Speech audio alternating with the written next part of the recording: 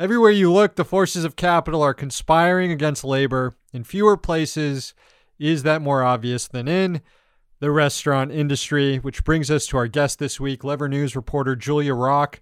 Julia has a new piece out documenting what happened at the recent Restaurant Legal Summit, which is an annual conference hosted by the National Restaurant Association, the biggest lobbying group for that industry.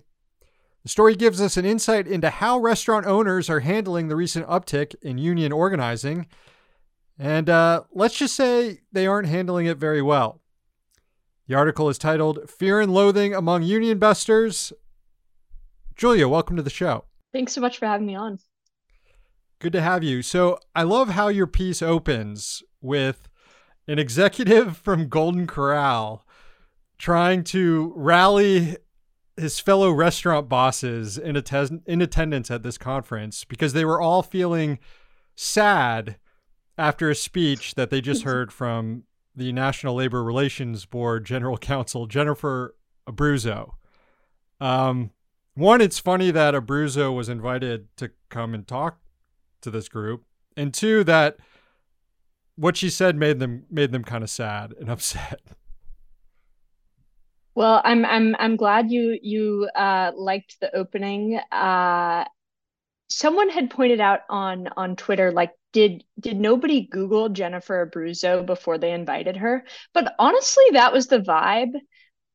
So she went up and gave a speech, sort of basically saying to the audience, look, if you violate the National Labor Relations Act, like, there are going to be consequences. And of course, during the Biden administration, there have been a lot more consequences for union busting than under the Trump administration, because Abruzzo's NLRB has been much more aggressive about reinstating workers fired for organizing and sort of seeking full back pay for them.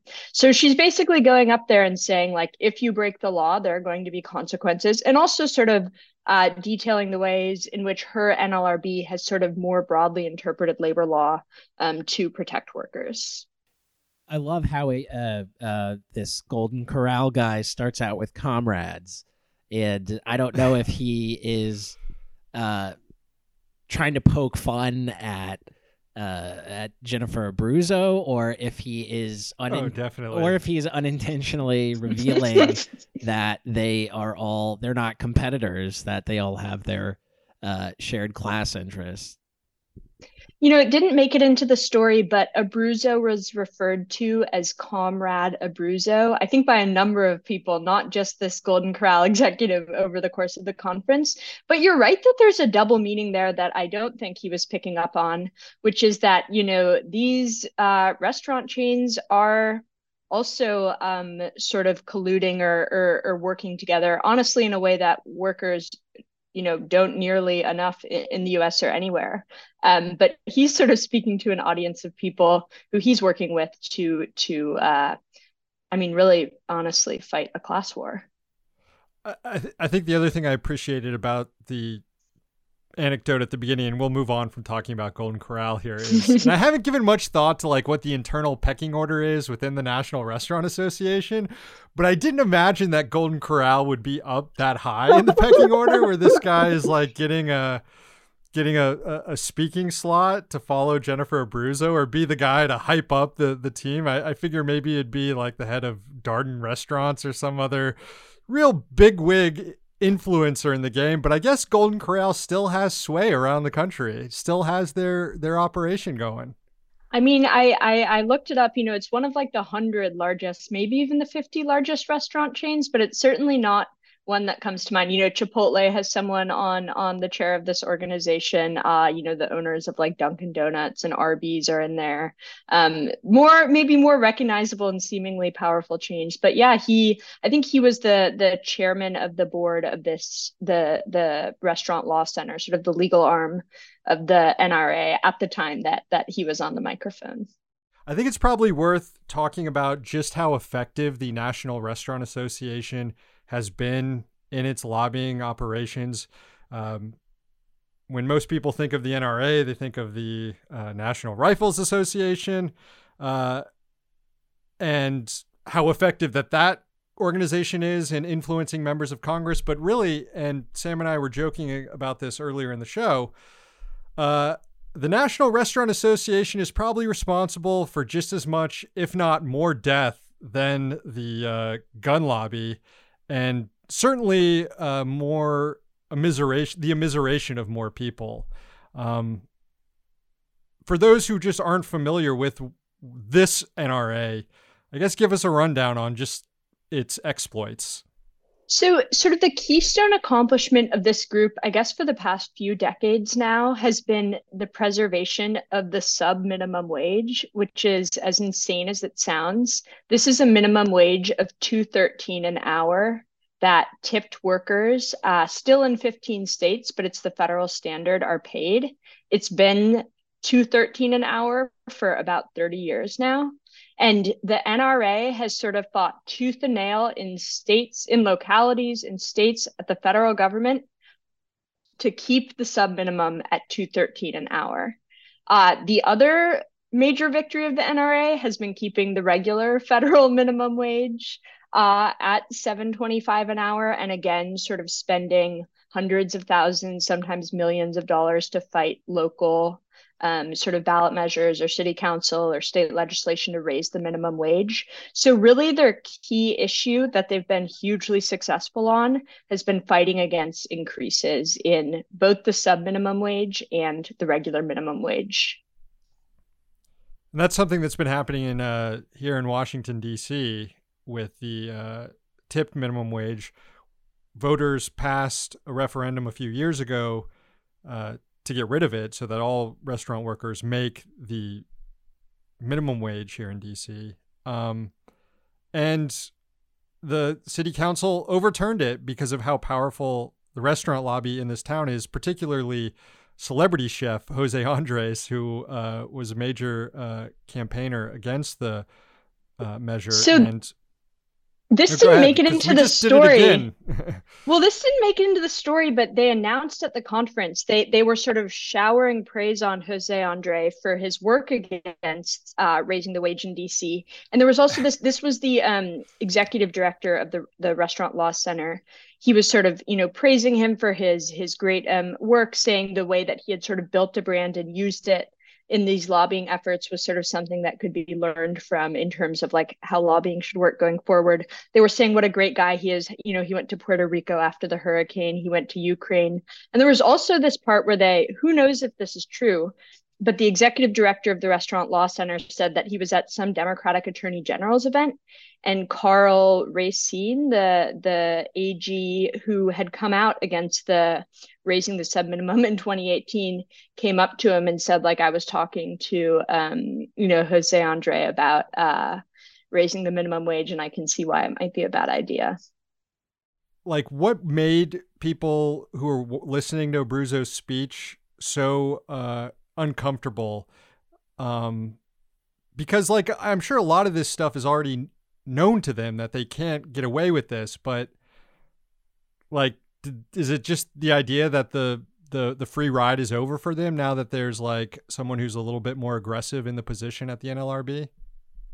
So I think in general, it's like pretty annoying to them to have a federal regulator come and say, like, there are going to be consequences if you break the law. That's not usually what happens, I think, when regulators speak to lobbying groups. Normally it's a little bit more friendly. But there were a few specific things people really picked up on. So one of them that a couple of presenters, which as maybe we'll get to, was sort of these corporate lawyers who represent restaurants in labor matters, including unions. They were mad that she had sort of said the purpose of the National Labor Relations Act and the NLRB is to sort of level the playing field between employers and workers, and that she works for a pro-worker agency. They sort of disputed that point. There were other more specific things she said. One that came up a ton over the course of the conference was her definition of protected concerted activity, which is like the type of activity that workers can engage in with one another without being retaliated against. So typically it applies to like workers talking about wage issues or working conditions.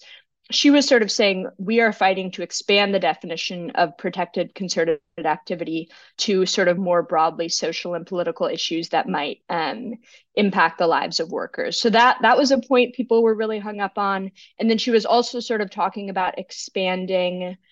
I mean, one thing Abruzzo has done that she's gotten a lot of pushback for is sort of declared that captive audience meetings in which workers are required to listen to basically anti-union messaging from their employers are illegal. She's trying, to fight through case law to make them illegal. She also said during her speech that the definition of a captive audience meeting can extend to a one-on-one meeting between a worker and a boss. And that was something that the lawyers were very up in arms about. Yeah, I guess normally when they bring a government official in, they think they can ply them with booze and good food and you have a captive regulator here, but that's not what they're getting with Jennifer Abruzzo. Some might say union busters have an interest in making a Democratic administration seem more of a threat to management than it actually is. But given all that's happened recently, it seems like they do have a reason to be scared, as you said. And you talked about the captive audience meetings. These guys were making jokes afterwards about what would constitute a captive audience meeting and coming up with like various workarounds to that, where if you're constantly having these meetings before a union campaign is taking place, then it's not really a captive audience meeting if you just keep having them after the union campaign has started. I mean, that was like such a fascinating suggestion to me. So yeah, what you're referring to is like a suggestion from a union avoidance lawyer is the industry term, what we would probably know as a union buster, that, if you're sort of concerned both about, Abruzzo cracking down on captive audience meetings, as well as like your employees not being into the idea of being dragged into a captive audience meeting, before you get even a petition for a union campaign, start having a lot of meetings where you talk about what a great workplace your employees work in. And if those need to be very quickly sort of turned into captive audience meetings without anyone really noticing, you can do that. Were there any other sort of cutting edge union busting strategies that were discussed at the conference that workers should be aware of moving forward as they try and organize their workplaces? I mean, the thing that like honestly made my jaw drop was that the Jackson Lewis lawyers basically said, like, look, everybody is talking about social justice issues and everyone's talking about ESG. And ESG is environmental, social, and corporate governance investing. I mean, now it's being used to describe all sorts of things that aren't investing. But basically, it's this idea that like, if a company is sort of more responsible, it maybe has a more diverse board, maybe it does some like things that are good for the environment, which everyone probably knows are bullshit, but whatever, maybe they're good for the environment. That can sort of get those companies' investments like rated in particular ways that investors want to be putting their money into. So you can get like a better ESG rating if you like make your company seem better for the world. They were basically like, look, you're already sort of selling this fake social justice stuff to your investors, sell it to your workers too. Like the stuff you're doing on ESG should be part of your union avoidance strategy. And I think that was the type of thing that people are constantly like throwing conspiracy theories around about. And to hear the Jackson Lewis lawyers just say it, like ESG can also do union avoidance, really made my jaw drop. Well, we've seen companies employ that, like at REI, where the executives there put out a podcast where they did like a land acknowledgement and they acknowledged their pronouns. But the entire thrust of this podcast was to discourage union organizing. And I think there's been sort of a cynical read of the sort of social justice language union busting that's like, sort of workers, this is the language that like Gen Z workers are speaking. They really care about things like, I don't know, land acknowledgements, correct pronouns. So like they're being sort of duped by the union busters. But I think that reading might be a little bit off because like one thing that was coming up again and again and again at the conference was that having a workforce that is sort of engaged in social issues, talking about social justice issues, is a workforce where people are going to be talking to each other and maybe end up forming a union. So I think the reading, I guess what I'm saying is I think the reading that's like, oh, all of this social justice language is bullshit, and like the union busters are recognizing that, isn't quite right. I think they seem genuinely worried that their workers were increasingly social justice oriented, and that could lead to a more unionized workforce. That's a great point. And as you mentioned in your piece, it explains why I think it's Whole Foods is right now fighting so hard against allowing their workers to have Black Lives Matter pins or a face mask, because of what you just said, that if workers are, God, I hate to say it, but getting woke, about this sort of stuff, right? Like that also makes them more susceptible to more radical labor organizing as well. And I see companies with using the ESG thing kind of like that Steve Buscemi meme, like, hey kids, I'm cool and hip to this stuff. We're Totally. all cool and hip to like get into the just to get into the conversation so that they can then derail it from talking about union organizing. Because it is it is very potent. Totally. Yeah. I think that do I have it right that the National Restaurant Association in 2018, like one of its biggest recipients of campaign cash was Kyrsten Sinema? Oh man, that sounds right. I'd have to look back. We did report in the spring of 2021 on Kyrsten Sinema and Senator Joe Manchin speaking at a National Restaurant Association event, basically being thanked for voting against raising the minimum wage to $15 an hour. So what you're saying adds up. She obviously, famously, is a big enemy of raising the minimum wage, which makes her a good ally of the organization. Yeah. Julia, any other aspects of the piece you wanted to close out or share with the audience that we didn't get a chance to get to?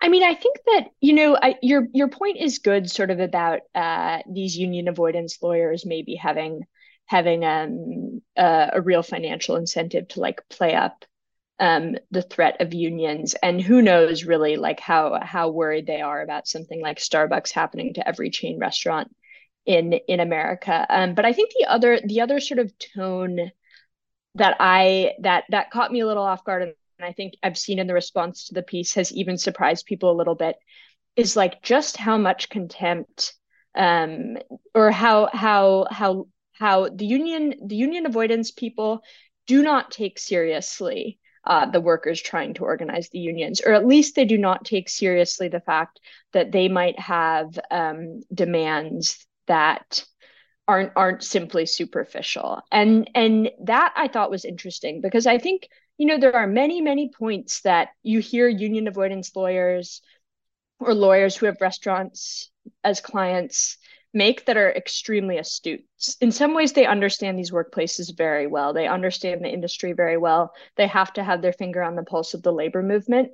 But I was sort of surprised that they did not take seriously any of the reasons, or at least maybe they weren't confessing it. Although honestly, I thought they were speaking very candidly. They did not seem to take seriously why a person might form a union. And that was the one thing that really surprised me. Well, they're blinded by their class allegiance, probably. They just can't put themselves in the shoes of a worker to understand it. I think that's exactly right. Julia Rock, reporter at Lever News. Check out the new piece, Fear and Loathing Among the Union Busters, over at Lever News right now. And subscribe to Lever News if you can afford it. They're an excellent news organization that's putting out stories that are really making people in power scared. It's good. You all do great work. Thanks a bunch.